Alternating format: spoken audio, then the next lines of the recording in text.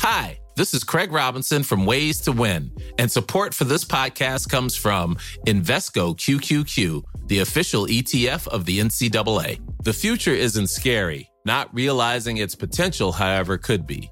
Just like on the recruiting trail, I've seen potential come in many forms as a coach. Learn more at Invesco.com/QQQ. Let's rethink possibility. Invesco Distributors, Inc.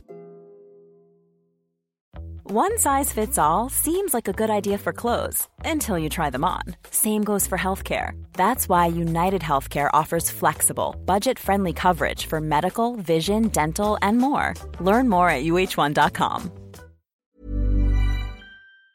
Councillor Noel McCarthy from Fermoy joins me on the programme. Good morning to you, Noel.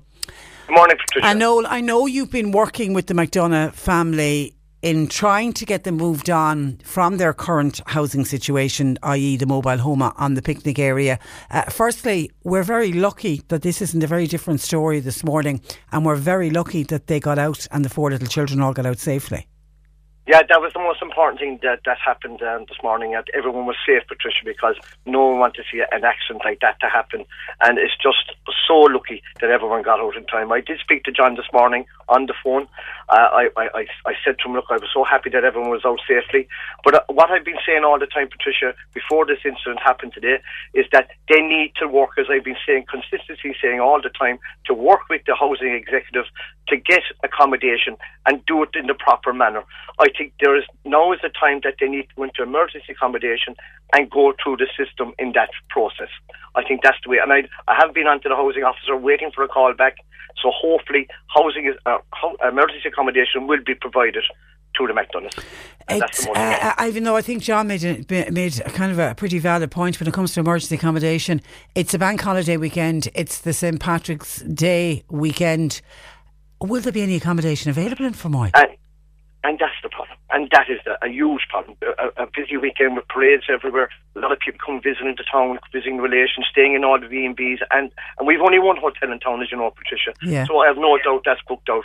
It will be a difficult situation for the McDonaghs to find something. But hopefully, with everyone working together, and I know the organisations, different organisations in Fermoy are working with McDonaghs, and I welcome that as well. Good. But this is the most important thing, that we work together, because as I've been saying to John, and I have good time for John and his family, but by putting a caravan into a picnic area wasn't the ideal thing to do. Well, it's gone now. Yeah, that's for sure. And it's gone now. Yeah.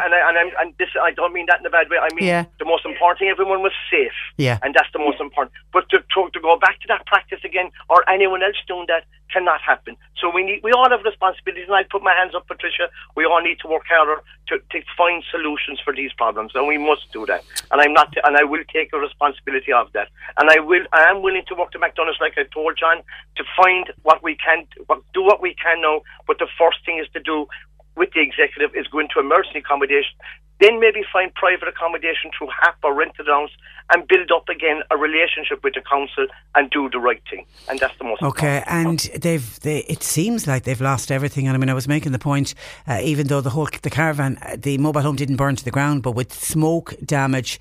But there's good charities, local charities in Fermoy that will help them out. I've no doubt about that. The people are very good when it comes to tragedies like this. They are very, very good. And Fermoy is no different to anywhere else. And I've no doubt that everyone will pull it together. Okay. But look, the most important thing that we all work together, Patricia, I said. And the blame game is gone now. Let's try to go forward from here and help the McDonaghs now, because that's what they need. Okay, keep in contact with us, Noel, and thanks a million for that.